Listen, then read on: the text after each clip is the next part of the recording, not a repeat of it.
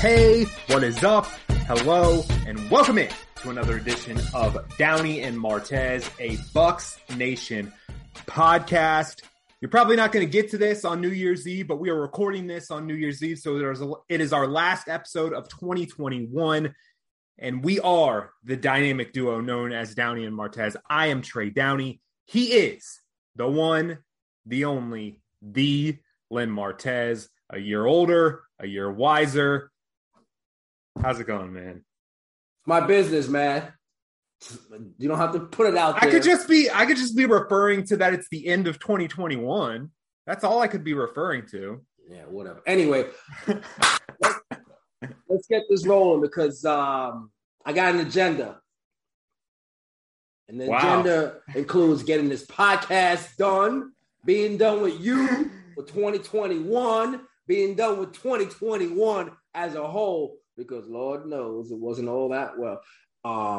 Not from a sports standpoint, but from a society standpoint. Looking forward to 2022 for all of us to have a better year in 2022. I think we were saying the same thing at the end of 2022. So hopefully 2022 isn't that meme that's out there where it's 2020 TOO. So hopefully we really are moving on to something bigger and better. By the way, you can follow Len on Twitter at Elmar810. You can follow me on Twitter at TD Experience. And you can follow Bucs Nation on Twitter at Bucs_Nation. We are headed into week 17, but it is not the final week of the regular season. The Bucs will play the Jets this weekend before closing out against Carolina. But before we do that, let's rewind for a moment to last week's game against the Carolina Panthers. And there was never a doubt. The Bucs get back on track after that horrible Sunday night football loss, 9-0 to the New Orleans Saints. They absolutely dominate Carolina in every facet of the game. Having Antonio Brown back was huge for the Buccaneers. I believe he had 7 catches just in the first half. And then you want to talk about the defense. The defense got to Cam Newton. They got to Sam Darnold. It didn't matter who was at quarterback for Carolina.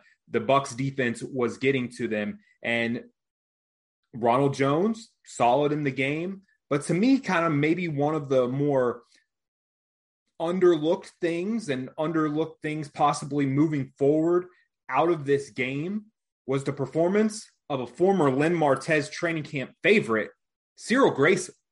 He was really, really, really good in that game. And I want to ask you this coming out of this game, like, look at the way Grayson performed versus the way that Scotty Miller was used and versus the way that Tyler Johnson was used. If the Bucs are getting some of these Bucs, Mike Evans is already off of the COVID list. He's questionable for this weekend's game. But is this a scenario where Cyril Grayson has kind of played his way into a role on this football team in the playoffs, maybe even more than a Miller or a Johnson, especially in the situation that the Bucs are in, where you've got Evans, you've got Brown, but Chris Godwin out for the season? Yeah, first things first. I pop a freak all the honeys. No, first things first. I don't know that I actually said anything about Cyril Grayson being one of my favorites when it came to you brought him up. You brought him up multiple times, so I was getting you. I may have given him some props, but I don't know about favorites or whatever. I've also watched the ball. He's no Tanner Hudson. I've also watched the ball go smack dab against his face mask on some plays too. Where he didn't get his hands up. When he didn't get his hands up in time, and the GOAT number 12, Tom Brady's looking around like, my man, catch the football. But besides that, to answer your question in regards to the wide receivers is concerned, look, it's a lot like the running backs when it came to having Fournette and Ronald Jones available to you. When it comes to having the receivers, whether it be Tyler Johnson, whether it be Scotty Miller or Cyril Grayson, bottom line is who's hot? Who's making the plays? That's where you're going. Are we thinking in terms of Grayson pushing those guys maybe and getting ahead of those guys? Maybe, but I wouldn't think in those terms. I would think in terms of, okay, Scotty Miller needs to make some of those dirty plays that Bruce Arians has always talked about. It's great to be able to run down the field and run past people, but eventually the league catches up and says, okay, we're not going to let you run past us. What else are you going to do? And that's when Scotty Miller has to make those dirty plays that Bruce Arians has talked about, whether it be outs, quick outs, coming across the middle. Again, beating a guy other than just running past the guy. That's one thing. Another thing is, as far as Tyler Johnson's concerned, is look, we won about a year ago where he played in that Redskins game, and that was the same game that Chris Godwin put another $1 in the WFT jar. My bad. Boy, I tell you what, I'm gonna be broke putting $1 in that WFT jar. Anyway, playoffs last year against the Washington football team, in that same game where Chris Godwin had the dropsies. Yep. Tyler Johnson made some big third down catches. Again, hot hand. Who's hot? Who's making the plays? That's what it's about when it comes to the wide receivers.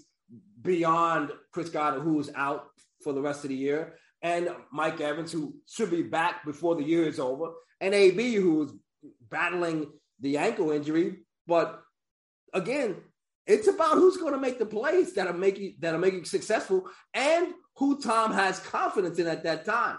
Like I said, it's great to run past people, but you better be able to do something else. And Grayson falls in that category too, because Grayson, real fast, and he'll run past you. But, dude, what else can you bring to this football team? Because at some point, teams will take away your ability to run past them, and you got to do something else to add to this football team and to this offense. Not on the offensive side, but on special teams and on the sideline, there was a Justin Watson sighting this past weekend as he was finally activated off IR. I'm going to ask you, do the Bucs – I know. I was just – because he was a huge – I don't want to say a huge – I don't want to say a huge storyline, but we talked about a lot in his chances of him making the football team throughout the preseason. Storyline for like 3 years. Okay, but I'm going to ask you this: do the Bucs carry six receivers, 6 active receivers in the playoffs? If Darden coming off of the COVID list, and you've got Evans, AB, 100%, they are going to be out there,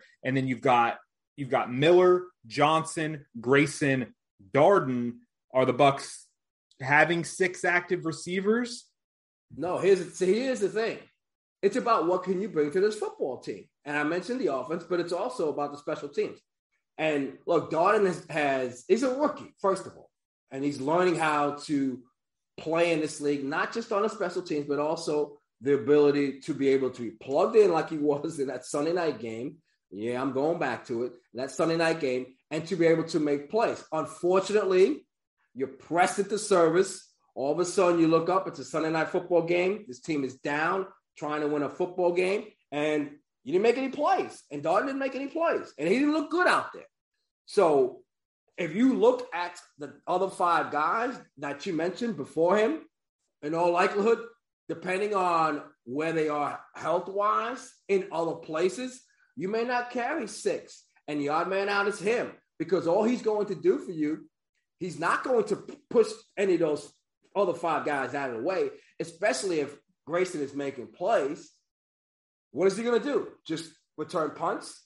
And that's not going to work. So you need to add some value to this football team other than just, I'm going to wave my hand up on 4th down and signal fair catch. That ain't happening. That's not going to get you on this roster when it comes to the playoffs. In Tom Brady and Bruce Arians' mind, what is the image that sticks with them longer from this past Sunday? Keyshawn Vaughn's long touchdown run, or that drop where he was screaming expletives and smacking himself in the face towards the end of the game? Well, I don't know about Bruce, but I can tell you when it comes to the quarterback, it's the drop, because they're at a position now, no Gio Bernard, and they have to have that 3rd down back. And as much as I plead for it to be number 27, Ronald Jones, obviously, based off of Sunday, you know what they're telling you? He ain't it.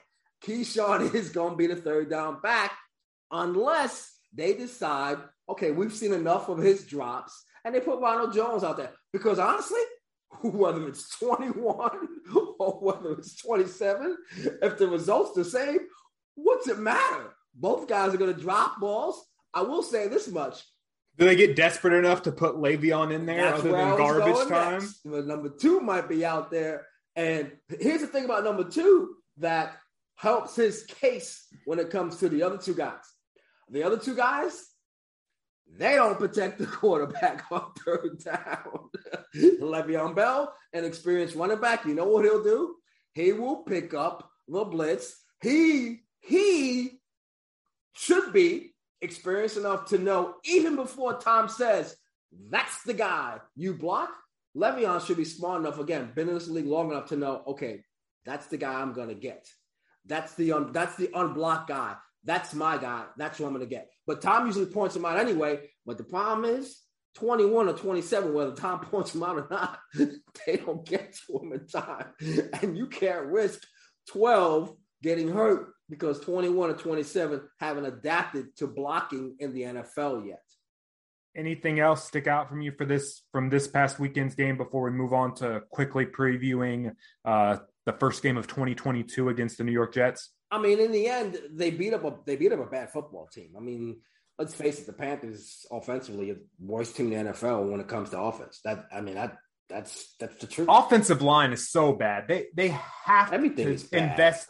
They have to. Somebody told Robbie Anderson too, by the way, when you're down by 30 points or when you're down by 26 points and you're on the other team's sideline and you're pointing first down, dude, I mean, this isn't tennis. This isn't golf. You're playing a sport that entails 10 other guys on just that play, let alone your defense sucks and your special teams ain't very good either. It's a bad football team, and the chance of fire rule and all that kind of stuff, I ain't a good look where you live, brother. So, but I mean, as far did you see the report that came out today where he, in a team meeting, told the team, he's like, I could go get the LSU or USC job and make more money than I am here, but I want to be here with you guys. Well, here's the thing. He can't get those jobs. You want to know why? Because they're filled now. And not only that, he's not doing his coaching reputation a whole lot of good. Granted, I was in a very special place, 305, and I was in that presser when a certain Miami Dolphins head coach, who had just gone 6-10, leaves the 305 to take the Alabama job in Tuscaloosa. The difference is Alabama was reeling. And that's the thing that people don't talk about when it comes to college football. I know we're doing a Bucs podcast, but understand this when it comes to coaching is concerned and that aspect of what happened back then. That football team, the Crimson Tide, were looking for someone to save their program. Till Saban got there, for the majority of my football watching and football loving lifetime, Alabama was not good. Correct. They were not Fred Downey's, your daddy's Alabama Crimson Tide. They stunk it. I mean, they really did. They really did. They were middle pack for the SEC for a long time. The Mike Shula era. That. What's that? The Mike Shula era. The Shula era, which is again the era that Saban took over. Again, yes, the LSU job came open because of Ed Orgeron and the things that he did out there. But the USC job opened up. Why? Because of their failures over the last decade since Pete Carroll has left there. We can talk about why they had their success with Pete Carroll there and all the issues they've had at USC when Pete was there and the plays that were there and so on and so forth. But the bottom line is those jobs open up because a lot of those jobs open up because the lack of success of those so-called powerhouse college football teams. But again, back to the Panthers, they're just bad, dude. They're bad, and the Bucs beat up on a bad football team. They did what they were supposed to do and were impressive in doing it, even with the fact that they had to go next man up. That's the most important thing for me that came out of Sunday's game. Next man up. if those guys are going to play, whether it be Grayson, whether it be Keyshawn Vaughn, whether it be Ronald Jones, if they're going to be pressed for service and get the snaps that they're going to get, they got to be successful, and they were on Sunday.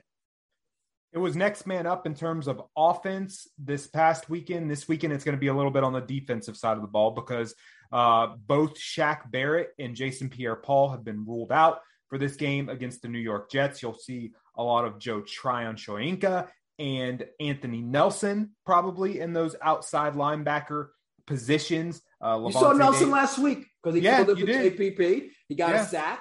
So, and Tryon has been good when we've seen him this year. To me, I don't think that there's a ton to talk about in terms of this game. I think it could look very similar to what we saw against Carolina. The Jets are not a very good football team. Their roster is not in a very good place.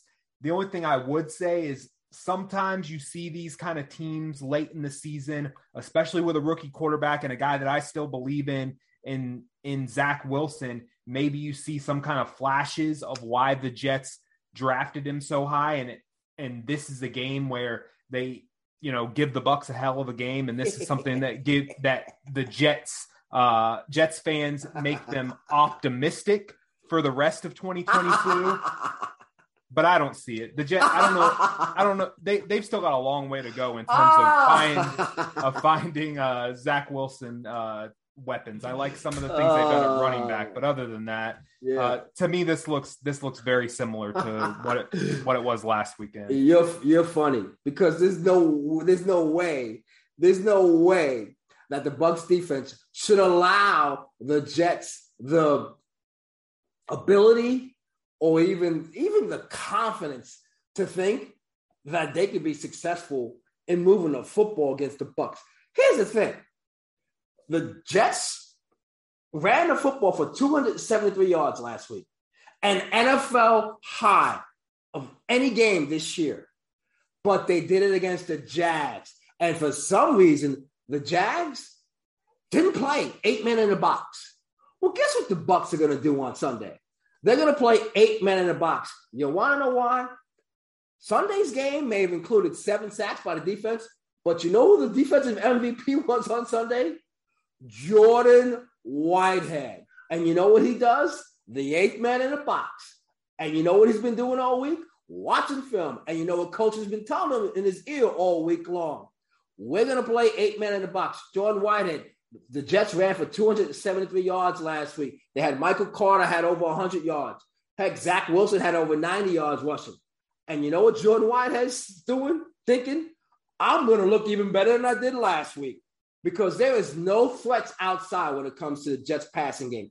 None. Nada. Kaput. None. Wesley Walker's not playing in this game.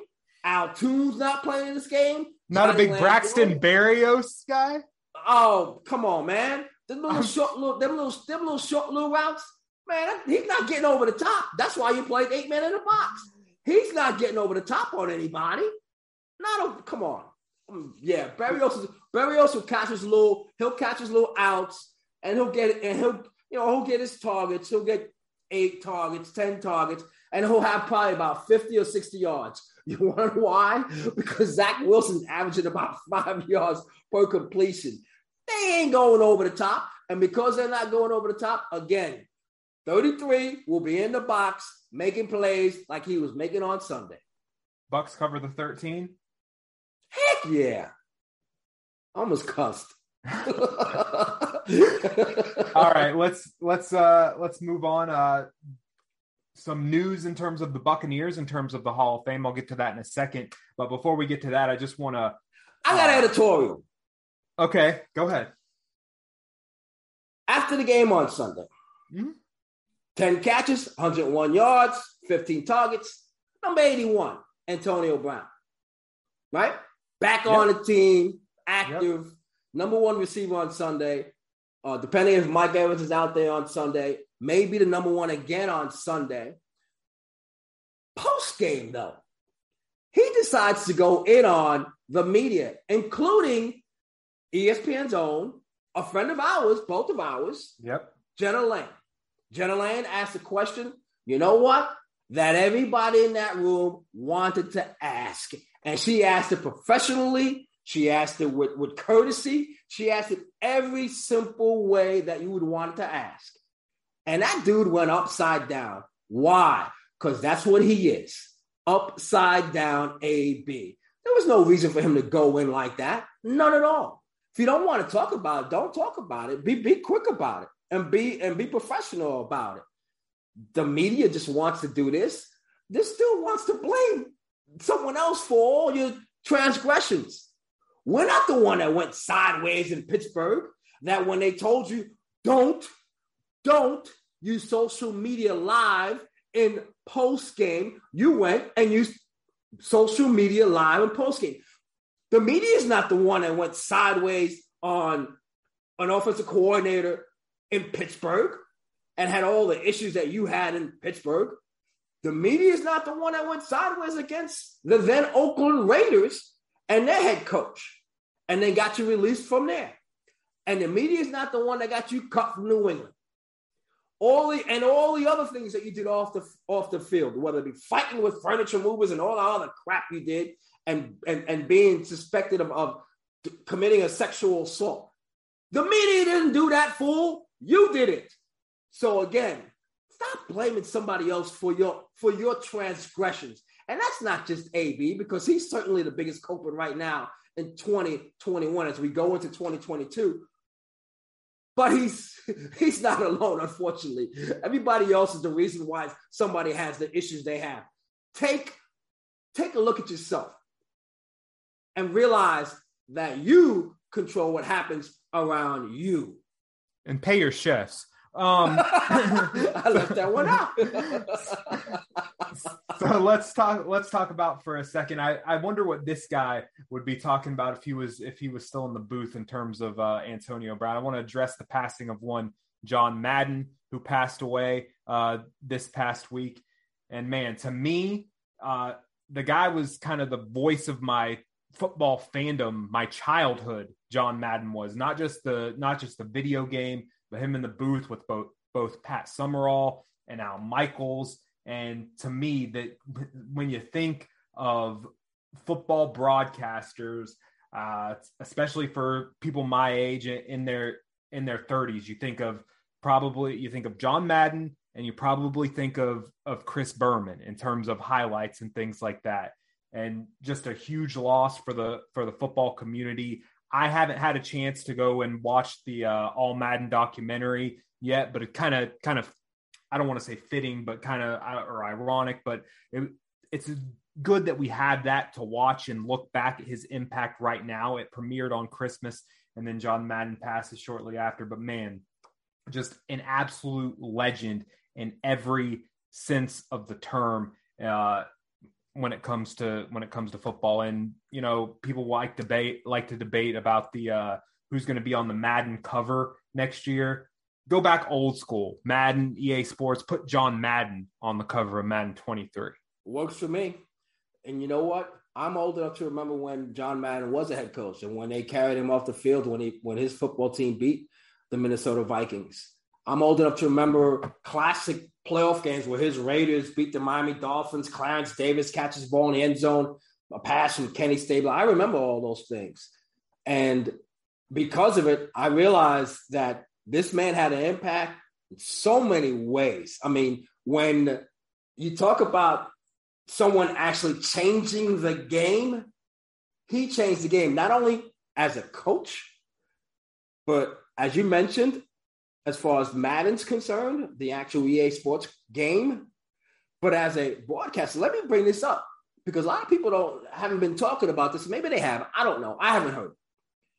But all this telestrator stuff, all this stuff where guys show you, well, Tony Romo is the greatest at telling you what's going to happen before it's played. John Madden was the guy who started all that stuff. Madden was the guy who wrote on your TV screen, okay, had a little circle and the guy go, boom, watch this play right here. He was the guy who broke it down better than anybody else when it came to being an analyst, being an analyst for NFL games. The best, hands down. And not only that, but here's the thing about John Madden, who a lot of us, as far as analysis is concerned, can take lesson in. And that is the fact that you very rarely heard teams or fans of teams say, he doesn't like our team. He talks bad about our team. Yep. Universally, like you talk to Cowboys fans. Oh, Madden never talked bad about us. You talk about Niners fans. Back when the 49ers and Cowboys went at it, John didn't take sides. I'm not saying guys take sides, but the perception was that he didn't take sides. So throughout all the rivalries, the NFL going on, the then Washington Redskins, the Cowboys, all those teams that had the plethora of fans watching John Madden and Pat Summerall and John Madden and Nat Michaels and everyone else doing games together. No one, or I shouldn't say no one, but not a lot of folks said, hey, John Madden doesn't like our team.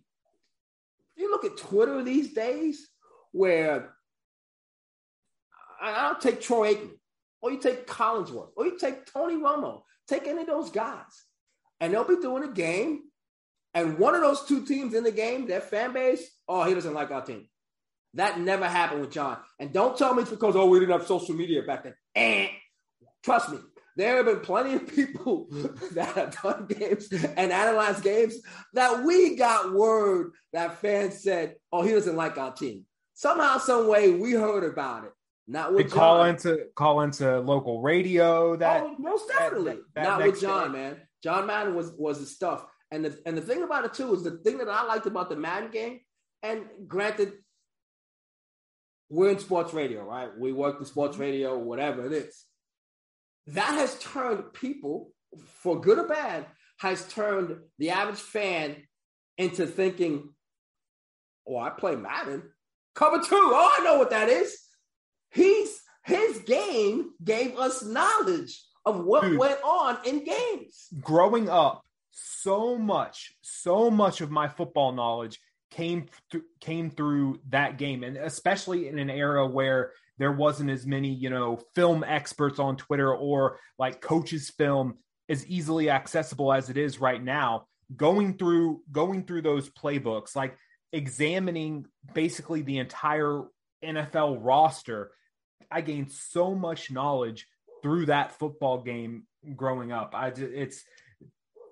To me, it is so astronomically, the impact of it. You nailed it right there as far as knowledge and everything in terms of that. John Madden is – go ahead. No, I'm just going to say, and that's not to say that, trust me, I've actually had the conversation with Steve Sable, the man of NFL films, the great Steve Sable. I had him on a show I was doing back in Virginia, back in Blacksburg, back in 2007, 2008, the day Bill Walsh passed away. And I had Sable on. And I asked Sable openly, said, hey, have you ever considered coaching with all the film that you watched and how much knowledge you have of the game? He goes, oh, heck no. He goes, I may watch all this film. I may know all the ins and outs of the film, but I don't know everything. And that's the thing. See, because as much as we play Madden and we see all the coverages and, again, all of a sudden we know where the wheel route is when a running back runs it. And we didn't know that before. We know that because of Madden. But when you talk to people that play or coach the game, you get a little humble pie. Yep. You get some humble pie because Madden is good. Madden is great. Madden gives you some knowledge, but it doesn't give you everything. It doesn't give you everything. And I learned that again from Steve Sable, who openly told me, he goes, heck no, because I don't know that I can sit down with a coach and he teaches me something every day I talk to him. So as great as it is, and I will admit to learning a lot from playing the game Madden, it gives us a leg to stand on, but it ain't both legs. It's for sure. And it is. So, I mean, all of your other, classic sports games, some of the best ones out now, NBA 2K22, it's just the title of the sports.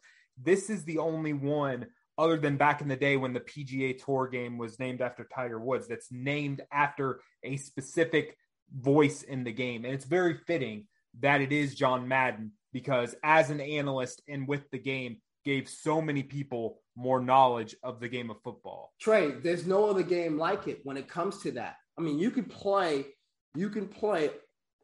any soccer game. You can play FIFA. You can play any of the baseball games. You can play any of the NBA 2Ks. You can play all those different games, but it's not going to give you the knowledge. Okay, it's going to give you what may happen in the game, and you go out, and you play the game, and you may beat the computer, and you may beat somebody online, but it's not going to give you the knowledge that Madden gave you because of all the pre-play stuff. You had to pick your play. Yep. Okay, you had to pick your play. You had to pick your offense. You had to pick your defense. And you could ask Madden if you wanted to. Ask Madden. And you had to decide whether or not you were going to go for two. All right? You had to decide whether or not you were going to punt every time.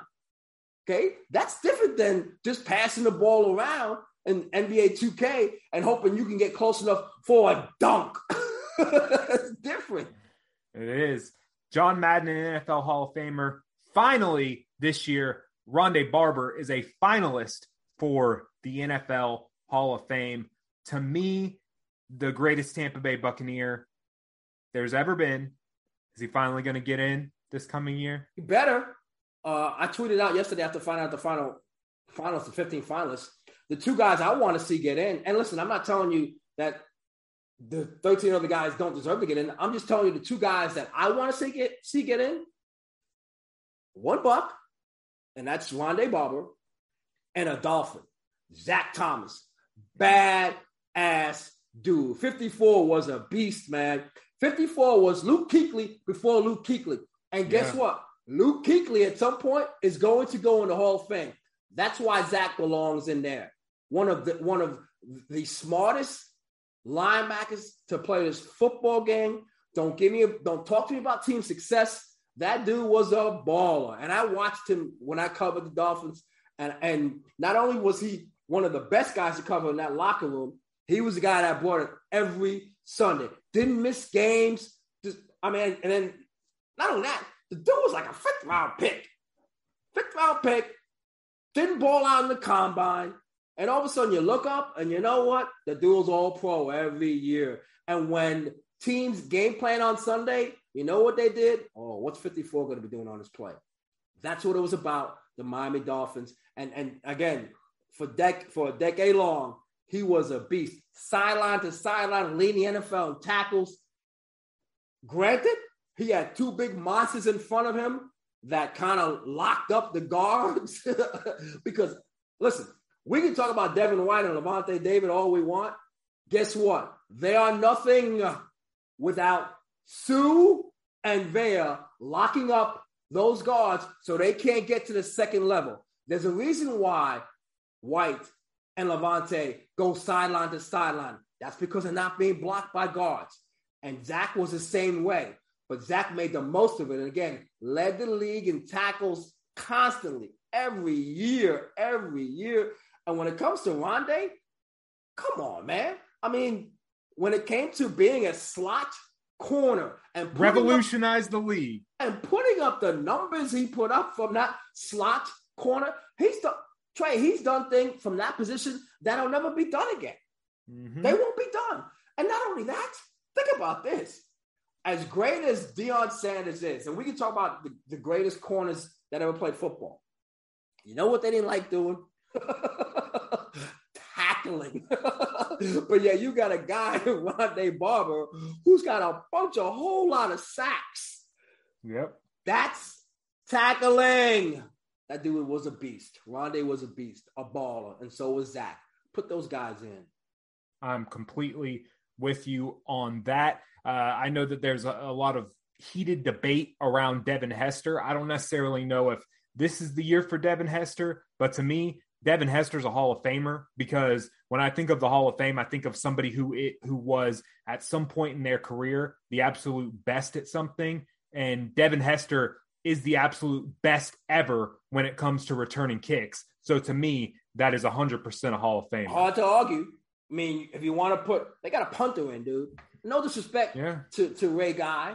No disrespect. But you know what he was? He was the best at what he did.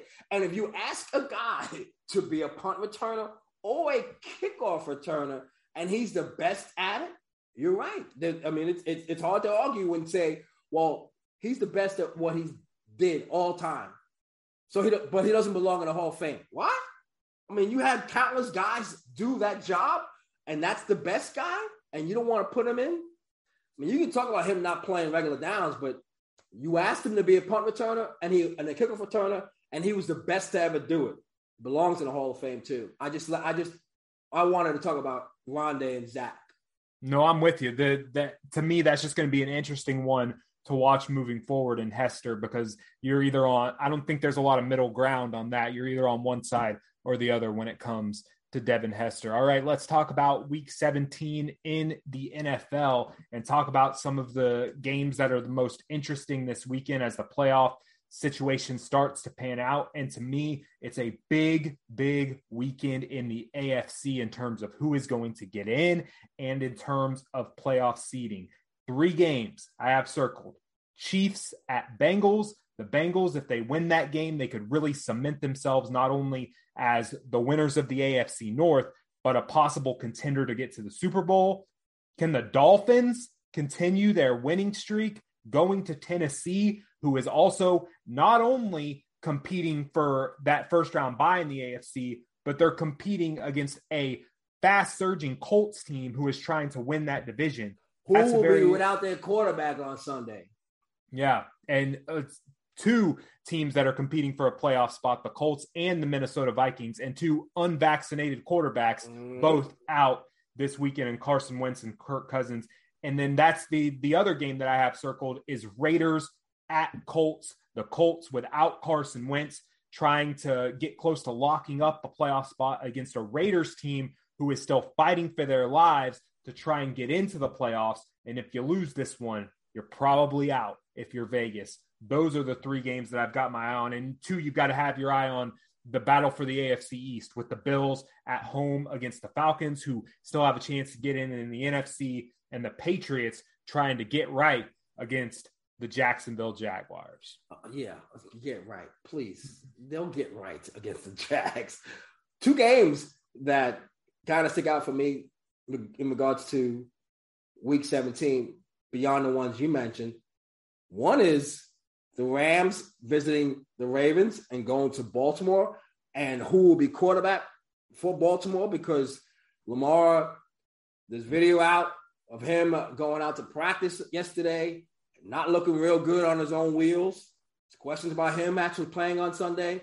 It'll probably be Huntley again. And if it is, the offense loses a little bit, maybe not a lot, but they lose something without Lamar being 100%. And the likelihood of him being 100% at some point before the year's over is very unlikely, because he's banged up. And I continuously say this: you rely on quarterbacks to be the focal point of your offense, running and passing. This is what you get. This is what you get caught up in. So you better have a solid backup. They got one in Baltimore. They got one in Arizona too, which is the other game that I'm looking forward to too. Is the Cardinals, who got Kyler Murray back. They lost DeAndre Hopkins, but now they go to Dallas, who just put up 56 against the Washington football team on Sunday night. And say what you want about the Cowboys and taking some weeks off, and they looked impressive on Sunday night. Really impressive. Not to mention the fact that the Cardinals, your Cardinals, have lost 3 straight, including one to that juggernaut from Michigan, Detroit. The Cardinals are staring a 4-game losing streak dead in the eye as they go to AT&T to take on Jerry's team. Good luck with that. Well, Bucs fans should probably be a Cardinals fan going in that game, because right now the Cowboys are ahead of them. That's fine. Cowboys are seated ahead of them, and Bucs fans. You can sit there all you want, but guess what? You're not doing playing in the game, changing the outcome. Dallas is going to be in that behind. And Bucs fans should also be a Baltimore fan. The other game that you mentioned on Sunday, playing against the Rams. The Bucs have virtually no chance of getting past the Packers in terms of, getting that number one seed unless the Packers were to lose both of their last two games. Yeah. That's the only chance that the Bucs have of getting up there, but the Bucs could still advance their seedings to get the two, even up to the 2 seed, depending on what happens with the Rams, the Cardinals, and the Cowboys in these last 2 weeks of the season. Let me ask you this. Let me throw a scenario out to you, Mr. Downey, Mr. Cardinals apologist. Week 1 of the playoffs, wild card weekend. The Bucs somehow end up, let's say, with the 3 seed, and the Cardinals slide down all the way down to the 6 seed. Well, right now they're 4-5. If the playoffs started this weekend, they would play. I was giving the Bucs a little bump up to 3, and the Cardinals falling down to 6 because the Bucs are going to win some games while the Cardinals are going to lose on Sunday. So they're 5th right now, but they're not going to stay 5th. I mean, what's San Francisco's record though? Is it even possible for the Cardinals to follow? They're 8-7. Yeah, so I mean, the Cardinals. Can I ask my question? Go ahead. Bucs being the 6th seed, Cardinals being Bucs being the 3rd seed, Cardinals being the 6th seed. Mm-hmm. They play each other. Raymond James, week 1, wild card weekend. Who are you leaning towards, big tough guy? I mean, it's gonna depend on the health of both teams, but more than likely the Bucs, especially considering it being at Raymond James Stadium. To me, the bigger thing for the Bucs is trying to get up in the seedings to where the divisional round could also be at Raymond James Stadium. Because right now, if you're the 4 seed and all of the division winners win on wild card weekend, you're going to Lambeau in a divisional round. Right. Or even if you're the 3 seed, you're having to go to either SoFi or to Dallas in the second round of the playoffs. So if you're the Bucs, these last 2 games are very important, and that's why I said you want to be a fan of those other teams to get up to that 2 seed. The last 2 weeks are important. It ain't the last 2 games. Look, this team's gonna finish 13-4. Let's stop playing around. They play the Jets and they play the Panthers again at Ray J. I said they were going to be 14-3 before that Saints debacle. Dude, they allowed 5 field goals in the last 2 weeks. Why? Yeah. Because they played the worst 2 offenses in the league, the Saints and the Panthers. And the Jets offense is not that much better. They'll be lucky to score a touchdown on Sunday. And they play the Panthers again week 18. A week from Sunday at Ray J, a team that, again, scored 2 field goals last week. I wouldn't be surprised if the Bucs went the last 4 games without allowing a touchdown. That's right, Bucs fans. I said it. And if for some reason it doesn't happen, come at me. Elmar810 on Twitter. Come at me. But here's the thing. And if I'm right, come at me with some love. Hugs and kisses. XOXO.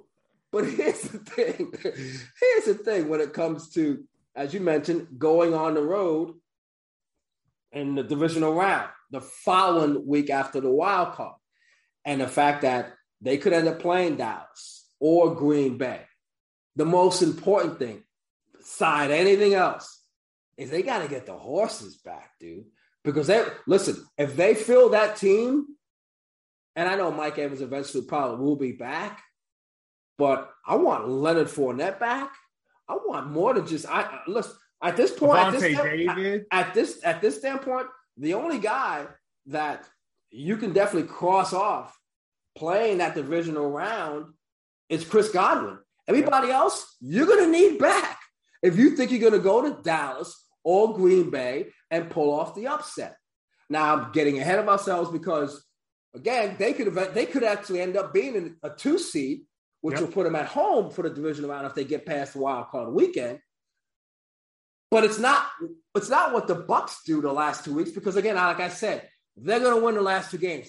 It's what everyone else does, week 17 and 18. When I say everyone else, as you mentioned, the Rams, the Packers, the Cardinals, the Cowboys, all the teams that are either directly behind the Bucs or immediately ahead of them. when it comes to seeding in the NFC. And talking about those two teams, I believe that if you're hoping that the Cowboys and the Rams are going to lose the game, this week might be a little bit more likely, even though the last week of the season, the Cowboys go to Philly, who Philly could be needing to win that game to get into the playoffs, and the Rams host the 49ers, who also could need to win that game to get into the playoffs. So two tough games each compared to what the Bucs have, two tough games for those football teams. That's my point. And kudos to the NFL, because we can knock them for a lot of things that they don't get right. What they've gotten right when it comes to the schedule is concerned is these games, as you mentioned, week 17, week 18, all divisional games. These games, well, week 18 definitely is, and they matter. These teams have to win. You might think, oh, well, the Rams are playing the Niners. No, both those teams want to win. Again, Eagles playing the Cowboys. No, both those teams want to win.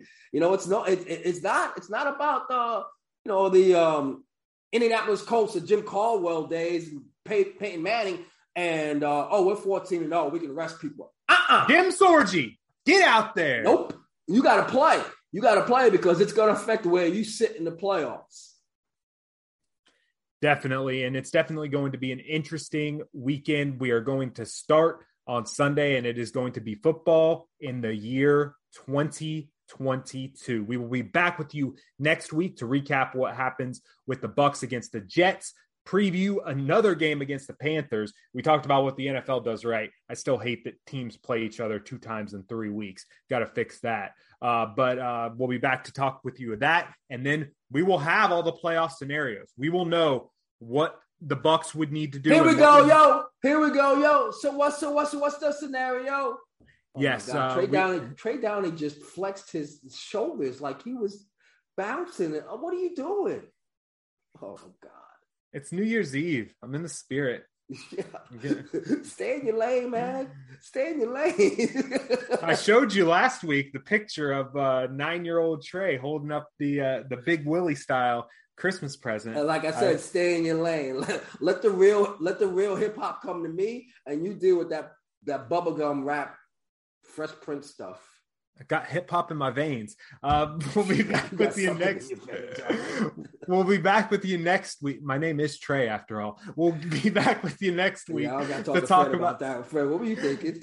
To talk about all of those scenarios, who the Bucs could possibly play, where the seeding will be, all of that and more next week. Until then, he is Len Martez. Follow him on Twitter at Elmar810. I am Trey Downey. Follow me on Twitter at TD Experience, and follow Bucs Nation on Twitter at Bucs_Nation, and check out BucsNation.com. This has been Downey and Martez, a Bucs Nation podcast.